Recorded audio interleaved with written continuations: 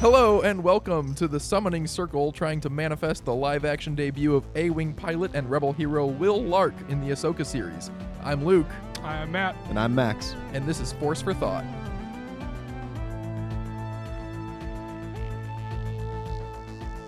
So today we are here to talk about the differences, pros, and cons of practical effects and digital effects. This is a hot-button topic in the Star Wars community because the original trilogy obviously came out in the 70s and 80s, had a phenomenal amount of practical effects. It was some of the best practical effects that we've ever seen in cinema. And then the prequels came out in the late 90s and early 2000s, had a phenomenal amount of digital effects. And there was varying degrees of fan acceptance and praise for them. Different effects had different styles and different praises for them. And then the sequels came out in the last, 10 years roughly, and they are now in a place to be able to blend these digital and practical effects. And I personally have had a lot of struggles with the rejection of such digital effects, and other people have had issues with the acceptance of digital effects. So I will just get right into it. Broad strokes, I think that practical effects are overrated. I think that digital effects are to a place in 2023 where they can be almost replaced entirely for the better. I get that there are cost limitations and, computer skill limitations, but when people say things that I keep hearing, like, the prequels were too reliant on computer technology and the sequels did better by having more practical effects, and I hope Star Wars keeps going that way. That drives me up a wall, because Star Wars does not need to just replicate the original trilogy aesthetic until the end of time. As technology improves, we can improve the look of Star Wars with it, with more digital effects, and I think the fandom as a whole and certain people on this podcast are just a lot slower to accept that than I would like. Matt, what do you think? So tipping that hand, I mean, I don't want to get too much into it yet, I guess, but I think I do prefer practical effects over. It's not even prefer. To me, I think they work in harmony together. I am a big fan, I think, of just like keeping something alive that works really well, that has a craft to it. But I don't have anything against CGI. I think it can get really busy and really crowded, even though I love like the new Spider-Man. Nope, it's not even the new one. It's Far From Home, like with all those like bots and droids and stuff. It can be too crowded too quick. Just kind of like that little mess, right? But I think they work best in harmony, I think. But I mean, I like both. I like both a lot, but I'm interested in what Max's opinion is as well, because obviously you're more CG, I'm more practical. I have nothing wrong with CG, but Maxwell, where do you stand? So I'm just going to kind of jump right in with a couple examples, because I go back and forth. I don't mind practical effects or CGI. I think just do with whatever is... I'm going to use the word practical, which is going to be confusing. Do whatever's more practical. Please try Look up synonyms. What are some synonyms? and there's a lot of examples that I always think of from The Rise of Skywalker. The Rise of Skywalker is one that really bothers me. In the behind the scenes, when they're doing that giant serpent that Rey heals in the sinking pits or whatever it's called, they went through all the trouble of making that serpent live action just so that the cast can have something to like interact with and touch and lighting and all that stuff. And then they completely did it in CGI in post anyway. Yeah. And all I can think of is from a logistical standpoint. I'm like, how much time was put into that? How many men helped make that? What was the cost of that? Just so that the cast could have something to interact with. I'm like, that does not seem practical at all. Like, just make that in CGI. Like, there's got to be a better way of doing that. I want to talk about that more, because that seems like less of a practical versus digital argument and more of just an acting thing. Like, are your actors not good enough to like genuinely act like there's a giant serpent there? They have to actually see one, because the same thing came up with in The Force Awakens.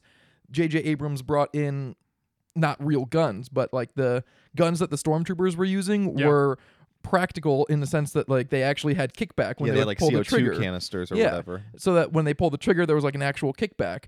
And that just seems like an actor problem, not like a digital effects problem. Like, if your actors can't act like they're using a real gun without getting a real gun, get better actors. Like, this is their job to pretend that they're using this thing, you know? To a certain degree, you're right. I think like those very, very small things, right? Like having the serpent that you can react to. Because and the reason I think that that's so silly is like, how are you supposed to react to that serpent in that scene? You know, like that's not like a normal thing to react to, as opposed to like your surroundings. And that's why I don't have like any problem with the volume or anything like that. I think that's a wonderful invention that the actors can actually see like the CGI background essentially all around them instead of standing in just a giant green room and having like to imagine what's around them. So like something like that, like I totally understand, and I think that could be a huge benefit to the actors, like seeing all of that. But there are some practical effects, like the serpent, or like like the blasters, where it's like, does that need to be practical? Can't you just like have your actors be a little bit better with like kind of shaking a little bit every time you pull the trigger and just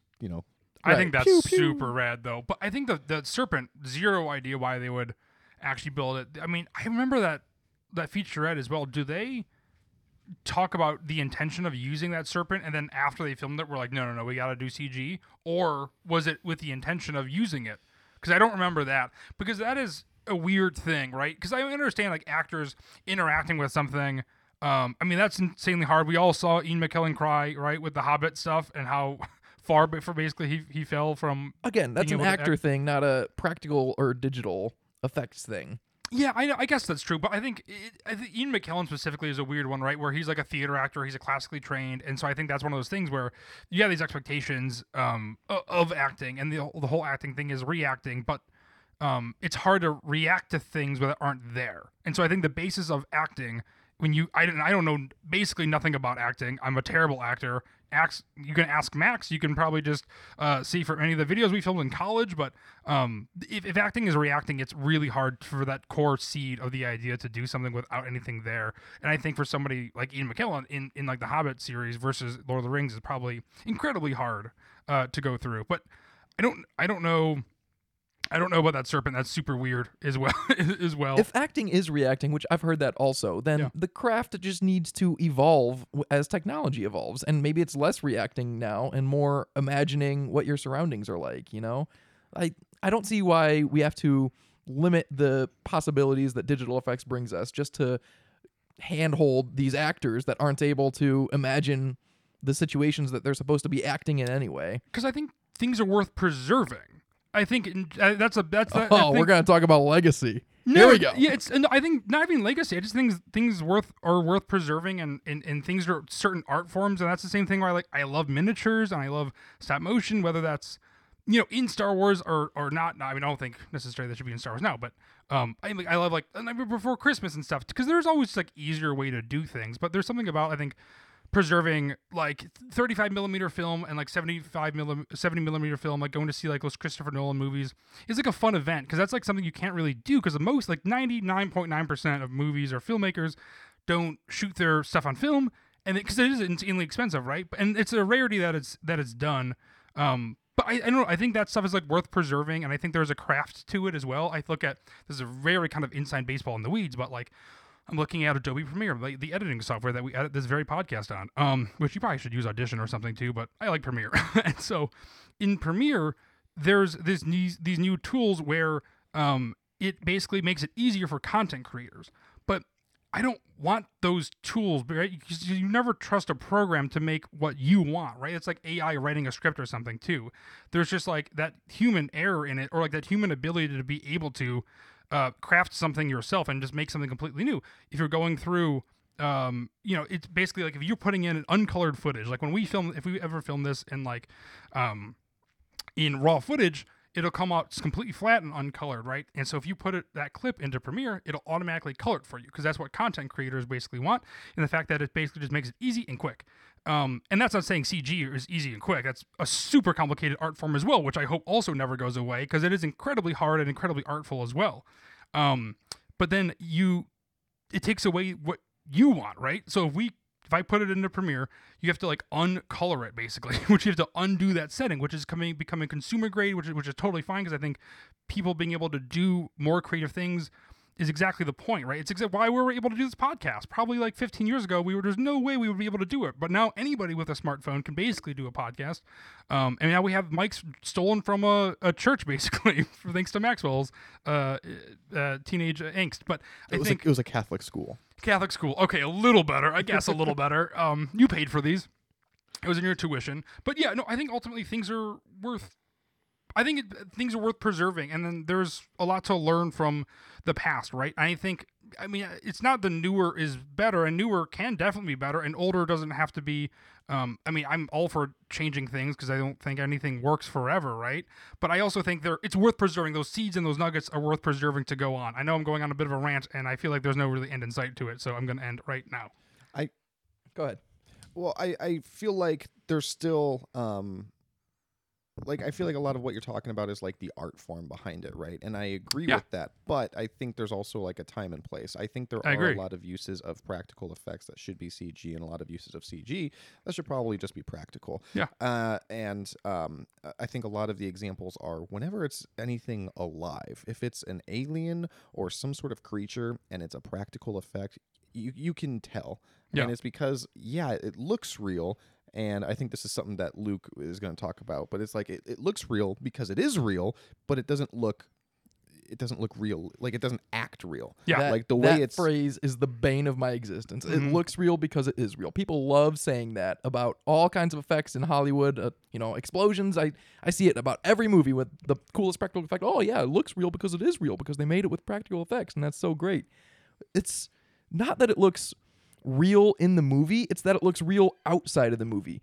Like, let's talk about Grogu, for example. Grogu is a fantastic effect, mostly done practical. They do a lot of blending with the digital and practical, but season 1 of The Mandalorian, he was mostly practical, and he was mostly in his pod or being held. Yep. And he looked phenomenal.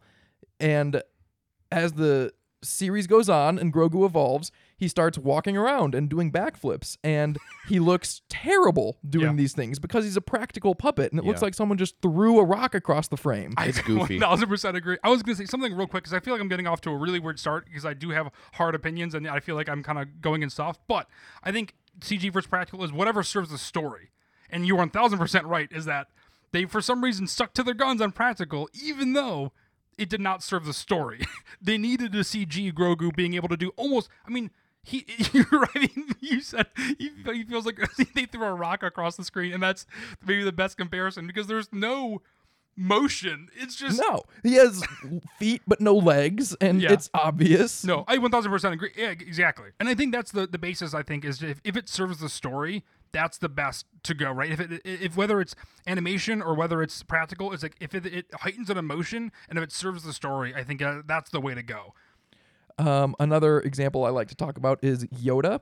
Yoda in the original trilogy, he looks great. He looks like a great puppet. I cannot imagine they could have made a better looking puppet for Yoda. They could not have acted a better puppet for Yoda, but CG Yoda looks 1,000 times better because Yoda is such a active character. His, facial expressions and his talking. If a character is ever going to talk, it has to be at least in part digital. Like, look at the Nemoidians in The Phantom Menace. Newt Gunray and Rune Hako. Yeah. When they talk, it looks they don't even match up with their words. No, not even close. It looks like a 4-year-old doing a puppet show. That is the same thing with, what's his name? I can't think of his name. Nick Nolte's character in Mandalorian Season 1. Quill. Yes. Yep. And that got so much praise for doing it practically, and it should not have been that should not have been a practical That is character. something that the whole thing could be practical, except just green screen the mouth and then use his mouth to be able to talk differently. Because I think it's a really cool puppet. It's a really cool face and stuff too. But it's like, well, again, one of those things where it's like, I don't think you need to be so set against on or one. Again, I personally do like the blend, and I do like practical. I was saying it's not really like a me versus you thing. I feel like because I do like CG because I think they do work together really well. And like again, like I would hate to go actually cut film for a living. Like that sounds terrible. But so I like it to do that digitally as well. And so I do like the both. But I do like the again, it's like whatever serves the story. And it's like Newt Gunray is a great example too. Just up and down mouth. Like again, it's one of those in a movie that has a bunch of CG. It's very weird to see them talk. Mm-hmm. And again, Yoda too. It's like I do like the puppet, and I like the way they did it in Last Jedi, which he's a puppet. He's the puppet, right? So I really wish that was a practical because that was digital because it looks so much better. Yeah. But I'm okay with that being practical because it's an interaction with Luke Skywalker, and he always interacted with Puppet Yoda, and Yeah. I think visually that would have looked different if nothing else. Yeah. And I'm okay for continuity's sake keeping that as a puppet. I also feel like the way he's used in the prequel trilogy as well, to go to that real quick, is I don't think they could have done any other way, and I think that's what Star Wars should be. Like I talked about with the story of Andor, is that I think Star Wars should always be progressing things, and so I think it's not great now. Just like the prequels weren't great with like the CG in comparison to today. They're not the practical stuff. I think they're like trying to see if it works out, and eventually I think it'll be a little even better blended. And so I think they are still trying to figure it out, right? They're kind of coming a little bit more full circle to that combo, because especially in the early 2000s, late 90s, everything was CG to like the fault. I think like Spawn is like a terrible example of like CG. You mean everything kind of outside of Star Wars was CG? Yeah, everything outside of Star Wars, and so like but It was all the craze. Yeah. Star Wars did it better than anybody else, right? And I think they got flack for it because it's not what it used to be. because but it's like, not perfect. and but it shouldn't be, And right? it can't be. No, it wasn't perfect in 77. It wasn't perfect in 1980. It wasn't perfect in 1983. Because you can tell that stop motion. Star Wars is perfect in the imperfections. Well, it's what the audience will accept. And for whatever reason, the audience is very willing to accept practical effects that look fake and very unwilling to accept digital effects that look a little fake. Like, yeah, it's a good. I think there's something about this is even further in, but I think something is texturing. And it's like, can you realistically see that being, I don't know. I feel like the Predator movies are a weird example, but like Predator, when it came out in 87, I believe.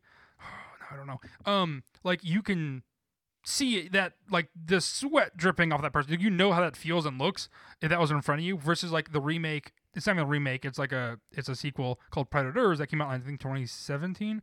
But like they did the Predator very, it's all digital and it just looks fake for some reason, or you can't put your finger on it. It just moves non-human, so I think physics kind of maybe go out the window, part of it. But that's like a weird example, But because that's that's the a same very thing though with practical effects, because that's what I was trying to get at before. Yeah. Was that it might look real, but it doesn't act real. Because when you see a character in The Mandalorian who you know is a practical alien, and you watch their mouth move, you're like, oh, that doesn't look too good. Yeah. As opposed to, and I'm sure it cost an arm and a leg, but one of the best looking creatures in all of The Mandalorian was the 2 seconds we got of Zeborelios. Yeah. Where, yeah, Zeb in my looked great. opinion, they were clearly laying the groundwork for the Ahsoka show. I think he's hope going to so. be in it, and I think he's going to be completely CG. I He- think this he was kind needs of like to a be. testing ground. Yeah. Yeah, because you can't do that No. practically, but it looked amazing.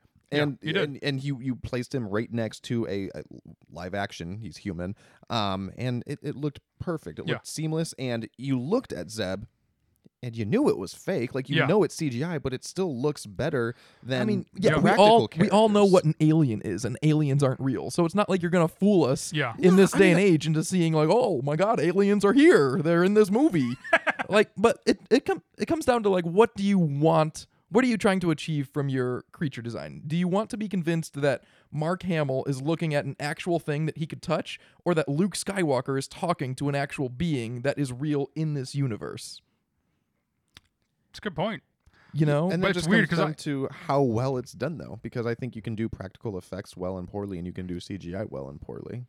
Yeah, Yeah. that's true. But when digital effects are done poorly, they still look as decent as practical effects when they're done poorly. But people always just default when digital effects are done poorly that it should have been a practical effect. Like those all automatically look so much better. Like they have different types of limitations, and the audience is just so much more lenient on practical effects than they are on digital effects. And I'm wondering if that is starting to be a generational thing, that as you know, we're all in our mid to late 20s, and I think Couple more weeks. really you're turning 30. Yeah, you're Yeah. turning 30 at the end of the month. But so we're relatively young, but we're still we weren't raised on digital effects like kids today are, and I wonder if they're about to be looking at us like ancient technology, thinking that practical effects look even passable when digital effects look so much better at worst. You know? It 100% comes down to how well it's done. And the problem with movies today, or I shouldn't say that, the CGI today, is that CGI is being so overused that they're spreading all of their budget on CGI, and they're not putting the time or energy needed in any specific scene of CGI. So instead, you get a bunch of very average CGI. When the technology is there, like, you can make anything look amazing. It's all just a matter of dollars and cents. It's like Zeb. Zeb looked great, right? They probably put so much money into that just one shot, right? Which is why I don't have super high hopes that he's going to be in a lot of Ahsoka. But it is one of those things where, like, I think if you're looking at the discussion of weirdly, I think the discussion of Star Wars in CGI versus practical versus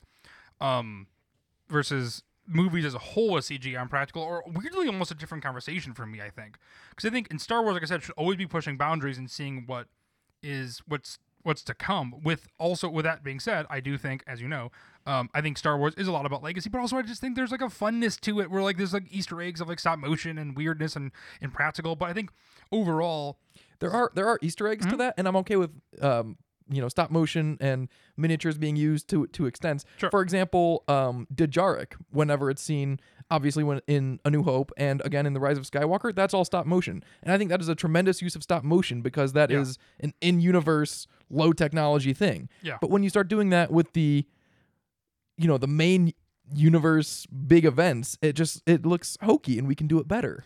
That's a good example, and I want to talk about something that I feel like you can't not talk about when you're talking about CGI versus practical, and that's Jurassic Park. Yeah, because baby. it all comes down to just selectivity. You just need to know, you need to have these tools, and you need to know when to use them for what application. Exactly, yeah. Jurassic Park, the original Jurassic Park, it could not have been done better. They had the perfect combination of practical for CGI.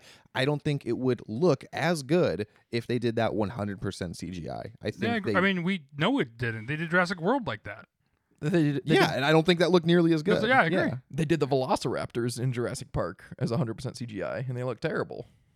Whenever anyone talks about Jurassic Park, they just talk about that one scene with the T-Rex at night in the rain.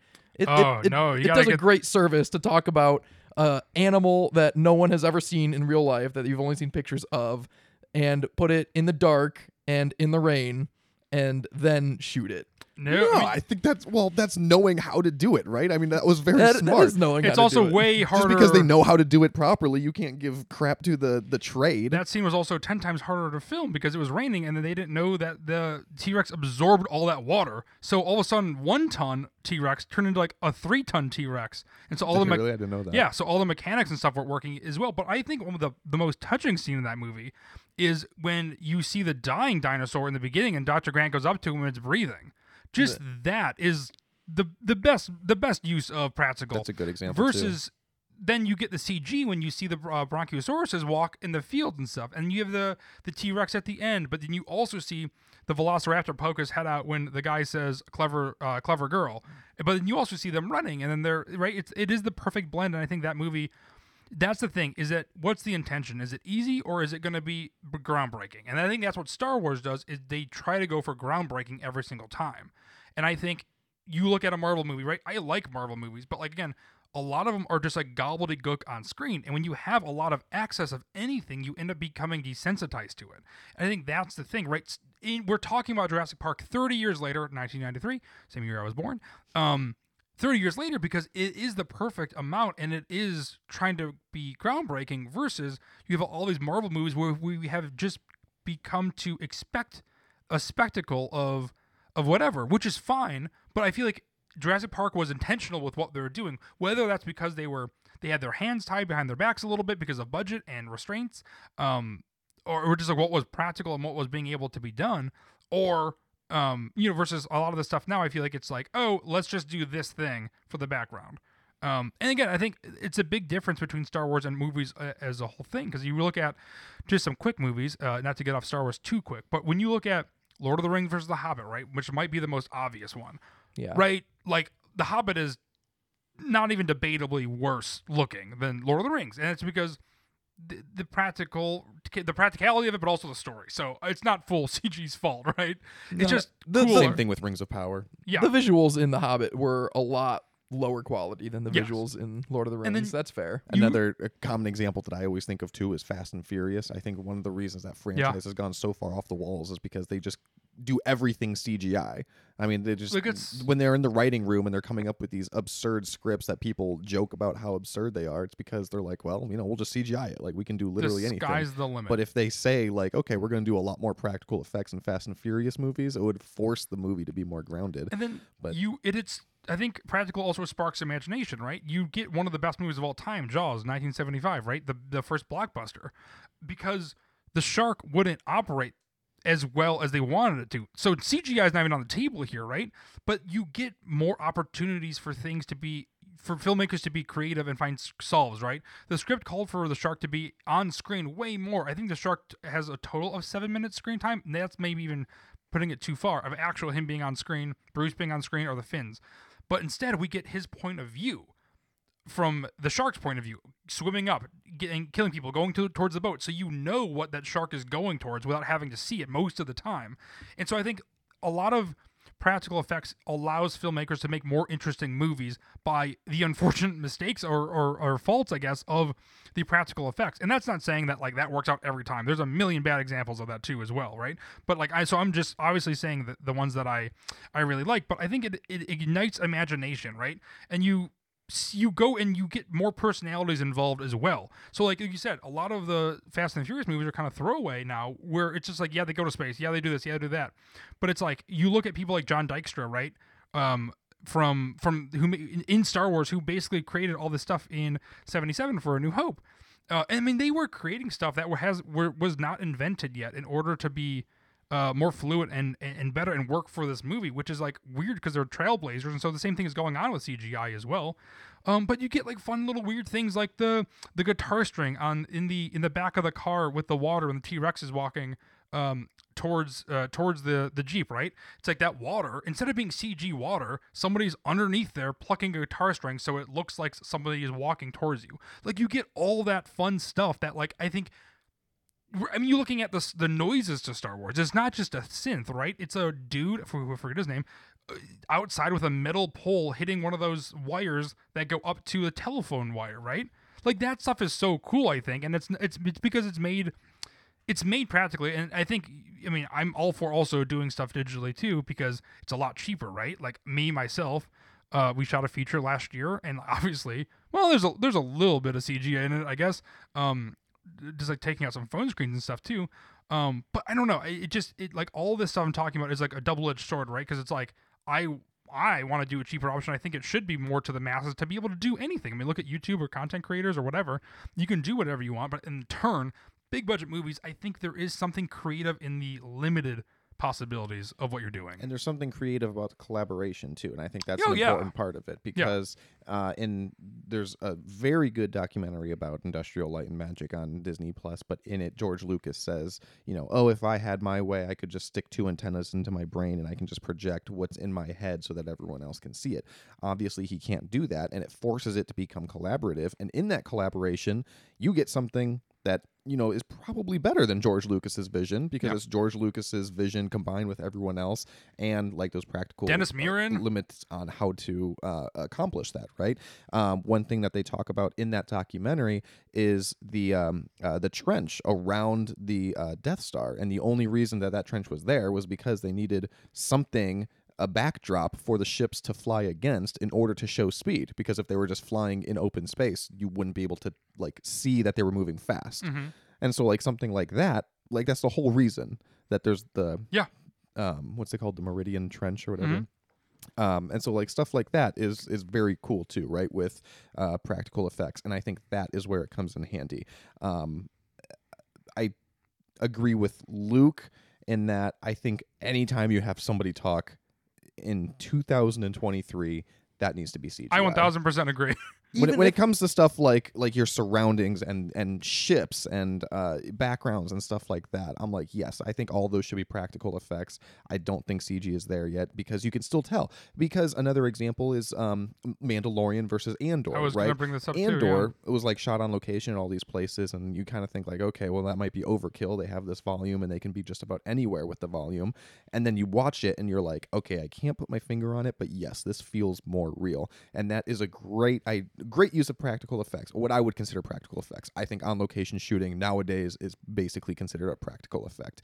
If you have a creature that's walking, that needs to be CGI, because you can tell just by like the way they move, like the one leg at a time, like with the alternating. Oh yeah, and you're like, oh, that's definitely a practical. That's effect. what they did with Stranger Things. They originally tried to do them practical for the Demogorgon, and they're like, nah, this isn't working. I mean, they have scenes of the guy in the suit doing the Demogorgon, but it's mostly CGI because you can't move.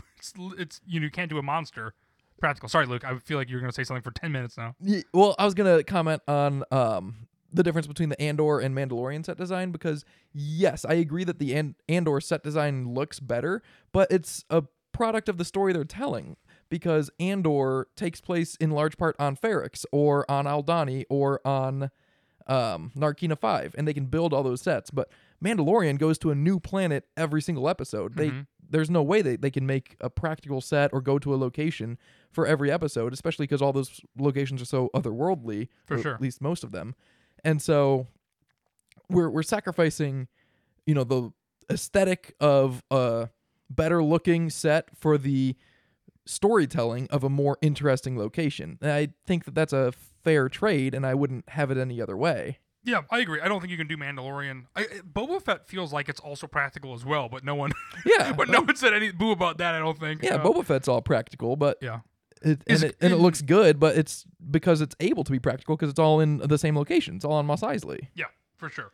I think overall for me, it's like if I'm get the same thing with when you're watching Star Wars, and it's like you go with your gut feeling, right?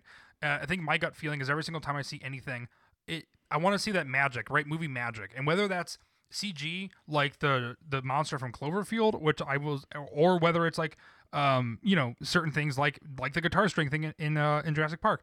It's just like I want to like how did my key thing is like how did they do that?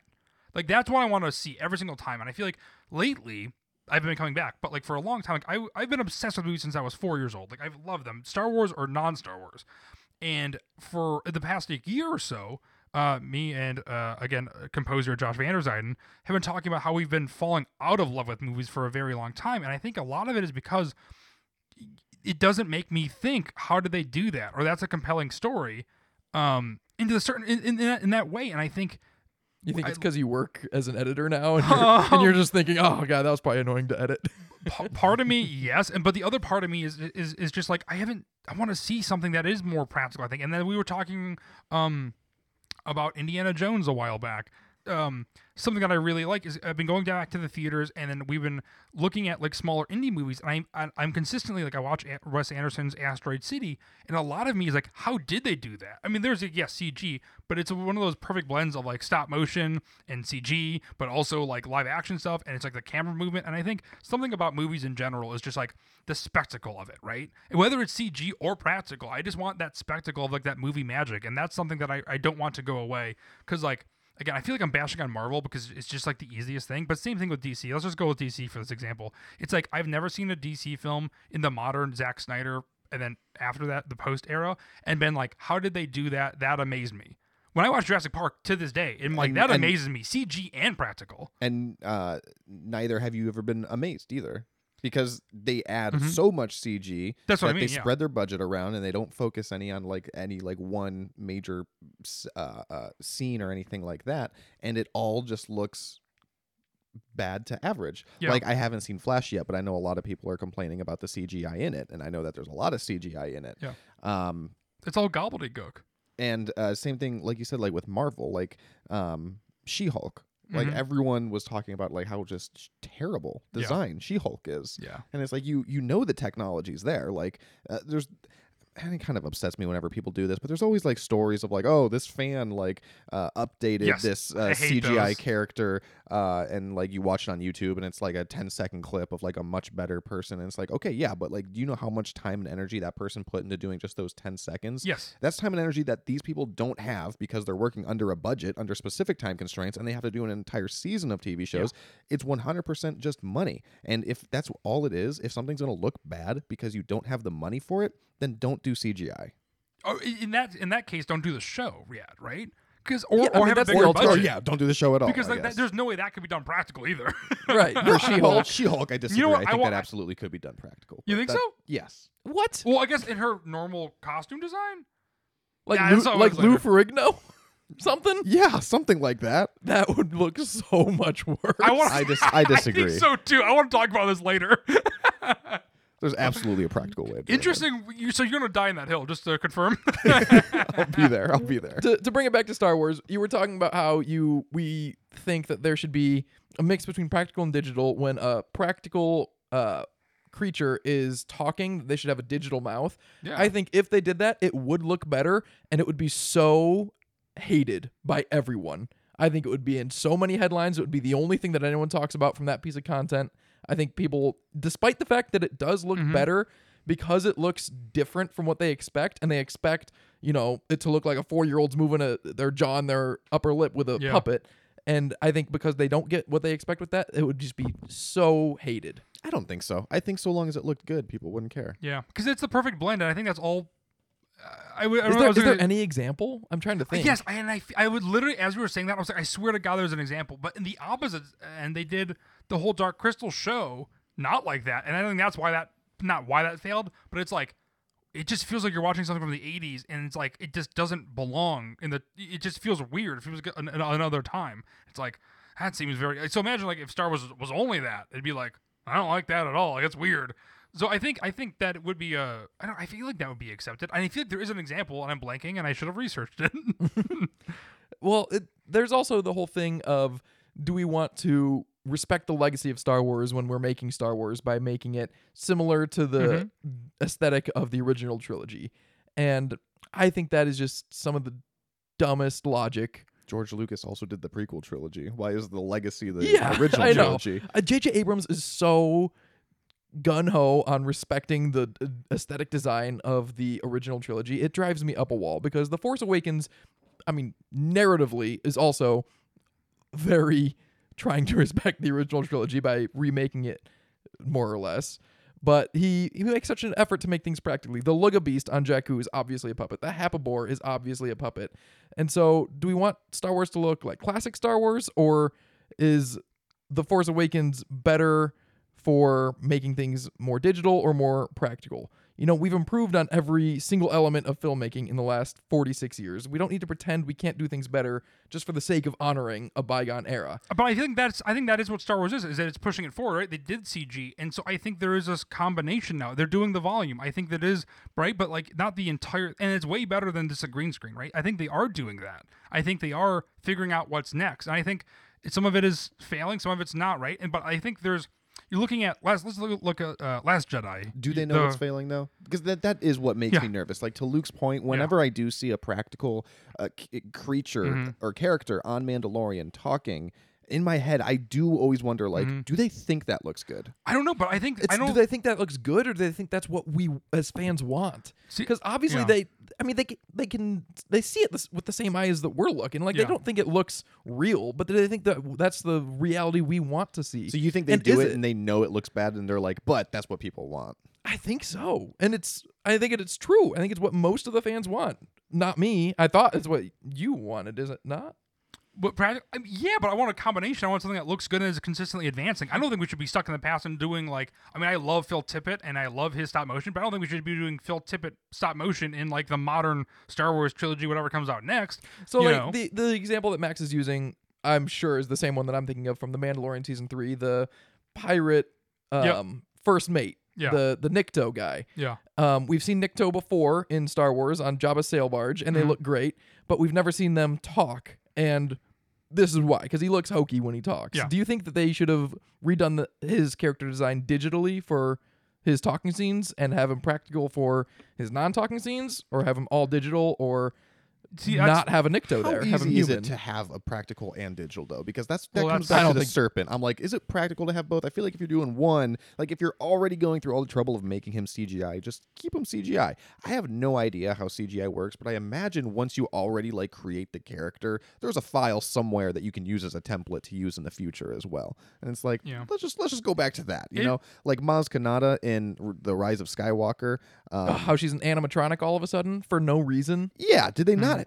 Isn't there already a file somewhere of Maz Kanata that they could just use as like their template? Like, why did they start from the ground up when they already had this infrastructure of I don't CGI think it Maz works that Kanata? way. I'm not a CG artist. Matt, I'm looking to you because you know that more than I do. I mean, I don't know how would- CGI works. I would assume there's a build for that person somewhere, yeah. But at the same time, I mean, how not that long ago we just heard about that story about how Toy Story 2 got fully deleted and someone just so happened to have it backed up on at home. So I'm it's sure like it's not just that they lost the file. no, but- me neither. But I'm saying like people are dumb. Like No, I think it's a lot more complicated than that though, because you have to do like the lighting and like every Yes. frame that you're adding in the movie has to be meticulously like the not lighting every is pixel, the but biggest. Yeah, but no, the lighting is like the worst part of like actually having that person be or that creature in that same universe. But I think on that same scene. But I think the conversation about Star Wars movies versus Star Wars TV shows is vastly different because they're doing this on a TV budget, which is crazy. So like we're You're almost talking lucky The to have. Mandalorian. Yeah, we're lucky to have anything. I know it's like an insane budget, but like look at Star Trek from the 60s, right? I mean, they didn't have the option to do CG or practical. They just had a rubber mask. Like so like if you're looking at TV, that's like a whole different story because we're able to do Star Wars in a unfortunately 30-minute wish it was a little longer, 30-minute like section. So I think they're doing a really good job for that, but like you said, I mean, I think it'd be significantly easier to be able to just like have their mouths be a little different, a little CG. And I think that'd be a fine blend. But going back to what you said, though, I don't like that, though. I don't like it when people say, like, well, it's impressive when you consider the budget. Okay, if they don't have the budget to make it look good, like you said, don't do it. But then the option is not CG. The option is not to do it then. And I mean, we Yeah. still want The Mandalorian. Yeah, then Yeah. don't make a TV show. Like, if you're saying, like, oh, we'll give you guys a TV show, but it'll look like crap because, the budget, then it's like, all right, well, then can you just make us a movie? But then No, I think I'm okay. I'm okay with that constraint and that Yeah. explanation. It's one of those You'd things rather where have a bad TV show than a good movie? I don't think- I think they're bad or good. It's just the effects we're talking about, right? The effects Yeah. are bad or good. If they said, oh, these visual effects will look bad as a TV show and good as a movie, you say, give me the TV show. Yeah, yeah. I want the story. Because presumably you do get more content, right? I want the story. If the story is told in that way, sure. I mean, the way you're framing it, I would obviously rather have a good movie than a bad TV show. But if they stopped making The Mandalorian because it got too expensive to do the effects, it's not like they would start making movies. Like, they're already making movies. Yeah. And they're not going to make more movies if they stop making TV shows. Sure. No, the practical answer to that is what they did in Kenobi and Andor, which is just use less creatures, Yeah. right? I mean, that's the first thing to go. And a lot of people criticized Kenobi because when they were on Tatooine, like, oh, we've seen Tatooine before, and there's usually like mostly creatures that live there, and now they're all humans, and like, what the heck is up with that? I think that's such a dumb argument, but it's like We it's saw, it's this conversation. It's like they Yeah. could have inserted them, but that just costs money, and they were just like, no, we're on a budget, like we Yeah. have to use this money We had to elsewhere. bring Benny Safdie in here. When you were, I forget what you said, Matt. That just made me think of it. Probably but something really smart. lightsabers in the sequel trilogy is Oh, also yeah. another great use of practical effects. Yeah. Because then, when you were talking about lighting, because you got the reflections on the characters, Yeah. and something that was like missing in the sequel or in the prequels was that reflections from the lightsabers, and it just made it look so much more real. That is a great use of a practical effect. Yeah, I think something that the key is making it grounded, right? And that blend, like we were talking about a couple of weeks ago, the snow scene when Kylo is fighting Rey and then also Finn in Force Awakens. Yeah, you said that was all done digitally? I mean, like you I have have to imagine JJ would have gone to a snowy place or made some no, fake snow that's or on something. that's definitely in a lot in London. Really? That's But the definitely snow inside. is fake. This I would guarantee that the snow maybe 15 to 20% of that is real, just for atmosphere. The rest of it is guaranteed CG. all. I mean, that is, and the whole background. They're not outside. The background can be fake. I believe that. Yeah, for but sure. like the snow falls on the characters and they get snow in their hair and stuff. That's got to be real. I would say 15 to 20% of that's real. The rest is CG for sure. Really? Yeah. That seems so hard to do. It's incredibly hard to do. But I think that's the thing is like if it works for the scene and it's grounded, right? Like you probably have. I mean, in that set we've seen, it's blue screen in the back, so it looks really rad when you see those behind the scene footage. But it's like that area is maybe 30 feet wide by like 10 feet, right? And so it's like all that is practical, and you have like the snow, and you have snow falling potentially, but then the rest of it is just CG. And I think that's the perfect blend between the two, and everything is purposely done, right? You're not distracted behind in the woods, like but beyond Kylo and Finn fighting. You're just in that moment, which is great. And I think something that basically, I think the effects need to be very grounded. And I think that's something that I was looking up, specifically Last Jedi, this podcast's favorite movie of Star Wars. That's true. And I was looking at how Rian Johnson specifically uses effects. And I think he said something really interesting, and I think he has a human touch to all of his effects, which is the key, I think. He doesn't, in a world full of holograms and a world full of everything, right? The most impressive thing to me is which I never really thought about. I was looking at some articles today, and it's the scene between Rey and Kylo when they're looking at each other and communicating from afar. The Force time, in The Last Jedi. That stuff is the most simple thing, where it's shot, reverse shot, right? We're just seeing them and then the back again. There's no weirdness. That could have been anything, right? That could have been like in Stranger Things when 11 is in the upside down area in her head. It's all black and there's just water underneath, right? That could have been super weird. He could have done that any other way. Yeah, he could have taken that in a trippy way. But instead, it is it's the most simple thing possible, right? And whether it's the digital effects of like the water, I guess that's not even a digital effect, but like at the very end, they're just together, right? And I think that's he could have gone crazy, but he didn't. He kept it very simple. The same thing with, he makes them count. That moment when they're touching hands and Luke walks in, that's a very simple moment. It's a very grounded moment. And then the other aspect of it, again, I know you're looking at me weird if that's like why you're mentioning that, because it's not CG. Yeah, I just don't see where you're going. I'm just like, saying that's not really an effect. No, but he could have made it anything he wanted, and he didn't, right? And then the opposite of that is when Holdo sacrifices herself. The most effective thing, it's also grounded. Obviously all CG, but he cuts out the sound, right?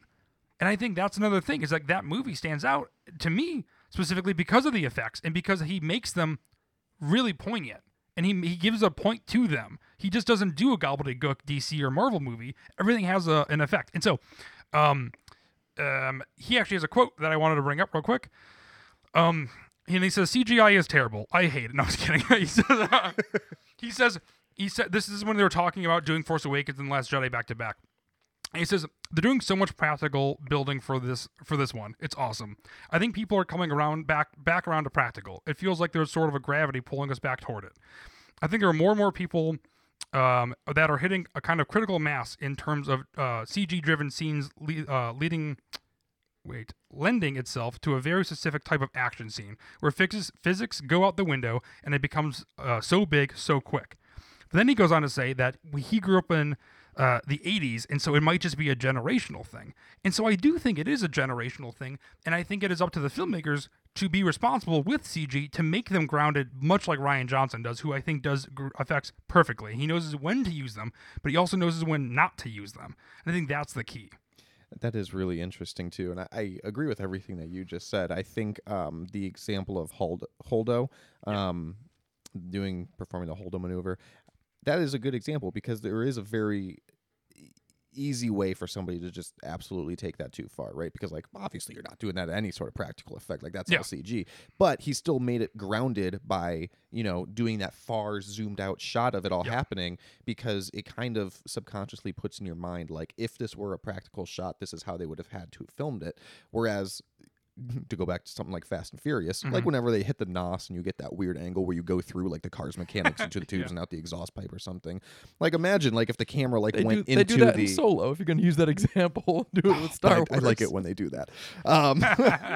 But like to take the Holdo maneuver though, like they could have done that like in some absurd like, oh, what if we like had the camera like as if from the cockpit point of view and we see it like being launched through the supremacy and like scattered out and stuff like that. But it's like, you're right, that is a really good point of like just keeping it grounded. And same thing with Rey and Kylo talking to each other. Like, yeah, they could have like transformed into this astral plane or some sort of sequence where it might have been more clear to the viewer, like, oh, they've somehow like left, reality, and they're now talking to each other in this other way. So yeah, I think that's a really good point. Like, just keeping it grounded, and you can still keep it grounded using practical and CG. Yeah, and I think that's almost the antithesis point, if that makes sense, to you and JJ. We're talking about like he's keeping things grounded, but he's almost unkeeping things grounded by forcing some practical effects as well. Mm-hmm. Yeah. This feels like a therapeutic episode. This is. You guys are agreeing with me a lot more than I thought it would, and it feels very vindicating. But I do like practical though. Do you agree with me? Let's see. I do like practical, but I'm starting to feel like I'm misinterpreting the situation out there. Like, people hate on all these digital effects. Am I wrong? Like, they still complain about that with the prequels. They still want them to be complain about whatever they want. Yeah, they complain about everything. I thought what's you important about it. Me? No, what's important? Both of you. What's No. important is just how it looks. So long as it looks good. If you tell me like, oh, they did a mix of CG and practical effects for this, and I can't tell you which is which, then it's done well. The problem for me is when I look at something on the screen and I go, oh, that's CG, or when it's a character puppet talking or something, and I'm like, oh, that's practical effect. Yeah. If I'm in either one of those camps, then they've done it wrong. But you know what's real and what's not. So you're going to know if something's CG or something is a practical effect because it's a special effect. It's not a real thing. Depending. I mean, special effects can still be practical. The suits in Avengers Endgame, insane, all digital. Yes, but That's insane. Ahsoka Tano is a practical effect because she's not that's an alien, and aliens aren't real. But you're not going to look at Ahsoka in August and say, "Oh, that's a practical effect, so I don't like it." You're going to look at something and say that looks bad, or I don't believe that looks real in this universe. So they made a big deal about Ahsoka's Lakus, right? Because they wanted it to. They I wanted hear it to they be got 'em lower, longer for but it was this hard show. to be it. It was hard for it to be practical and longer. And it's like, well, could you CG it? And then it's like, well, how do you CG just the Lakus? So it's a whole thing. But no, I disagree with you. I think it's the exact same thing. So long as I'm looking at Ahsoka and she looks real, and it doesn't. Even if I do know that it's a practical effect, so long as it doesn't remind me that it's a practical effect, She so hasn't long as taken I can me- look at it and it looks realistic. Again, to take that hypothetical, if you told me, oh, this is Ahsoka, half of her character is CG and half of her character is practical, and I can't tell you which part's which, then it's fine. She hasn't taken me out of it yet so far. I mean, we're gonna see her a lot more, obviously, next No, month. she's never taken. I've always loved her. To go back to design. your example is Grogu. Like, again, I know Grogu's a practical effect, but when he's sitting in his tram, he's fine. It doesn't take me out of it. I believe when he that's starts a- jumping around doing flips and Yes. walking, and then it's like, oh, yeah, that's a practical I effect. believe that is like a living thing when I'm watching Mandalorian until he stands up, Yeah. and then I'm like, oh, okay, there we go, there it is. There's that break. I'm really glad that we talked through this. This was very therapeutic. Therapeutic. Because, yeah, I feel like I've solidified my view. I feel like everything done with a character or a creature should be CG, and the rest is just whatever looks better. Yeah, Yeah. I think I agree.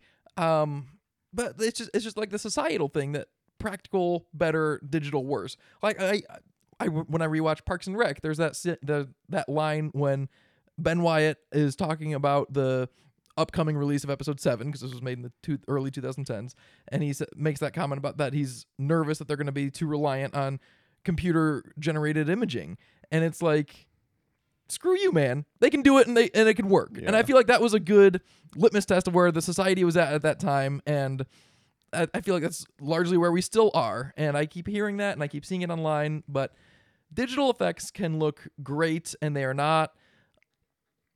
Practical effects are not the answer to all bad digital effects. Yeah, in certain situations, or better CG. Either better CG is the answer, or practical, depending on what it is. But Or there's if never you- a discussion for better practical. If I it's think too there expensive, is. if it's too expensive to do it well with CG and it can't be done with practical, then don't show it.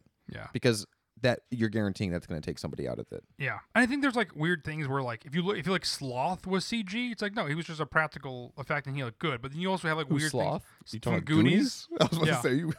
Yeah, his mask and stuff. Yeah, it's all practical. And that's a good. It's like, imagine But like, you're saying that looked good? yes. Imagine like if E.T. was digital, though. That'd be weird, right? E.T. works because they knew what the script was and they worked well with it. Versus what is that? Something in Me, where it just is like Marley and Me. No, not dog? that. Yeah. It was a golden retriever. Damn it! I don't know what it's called, but there's another movie that's like basically an ET ripoff, and it's bananas. It's like no, that should have been better practical, and it was like 1980 something, so it's like not even like a CG's on the table. It's like no, that just looks bad. There are a couple more examples that I think Luke had that you wanted to talk about. I'll bring up one because I always think of it too in Return of the Jedi when they blow up. You've come around to my thinking on it because I thought you I've said I was never- crazy I've the never first time I talked brought it about it. up. It's when they blow up the shield generator on Endor. Mm-hmm. It is a comically large explosion. It is clearly a 5-foot miniature that they blew up with Yeah. 10 sticks of dynamite. But when you scale that up to the size of Endor, like Han set a dozen charges in the back bunker on this shield generator, and then it looks like the whole thing is made of gasoline. Like if you scale this up, there is no minimum distance that Han could have ran out of that bunker to be Yeah. safe. It would have left a crater in Endor. It might have split it in half for all I know. It is just impossibly large, and because it looks real, because it is real, people think it looks good, but it doesn't look good in the context of the story and in universe. When we talked about it before, I had never really thought about it too much. I knew exactly the scene you were talking about, obviously, and I'm like, no, that explosion looks fine. Like, yeah, it's a big explosion, but you're absolutely right. It's a It's the massive context explosion. because you see Han Solo running away from it and then like jumping behind a bush, and like the way it's edited, it's like, oh, he jumped like 10 feet, and then you cut out to that major explosion, and it's like Han Solo should at the very least not have any eyebrows when we cut back. Wouldn't that be funny if he actually died there? It's just like He never saw him again. He just didn't get far enough. Yeah, that was it. That was done.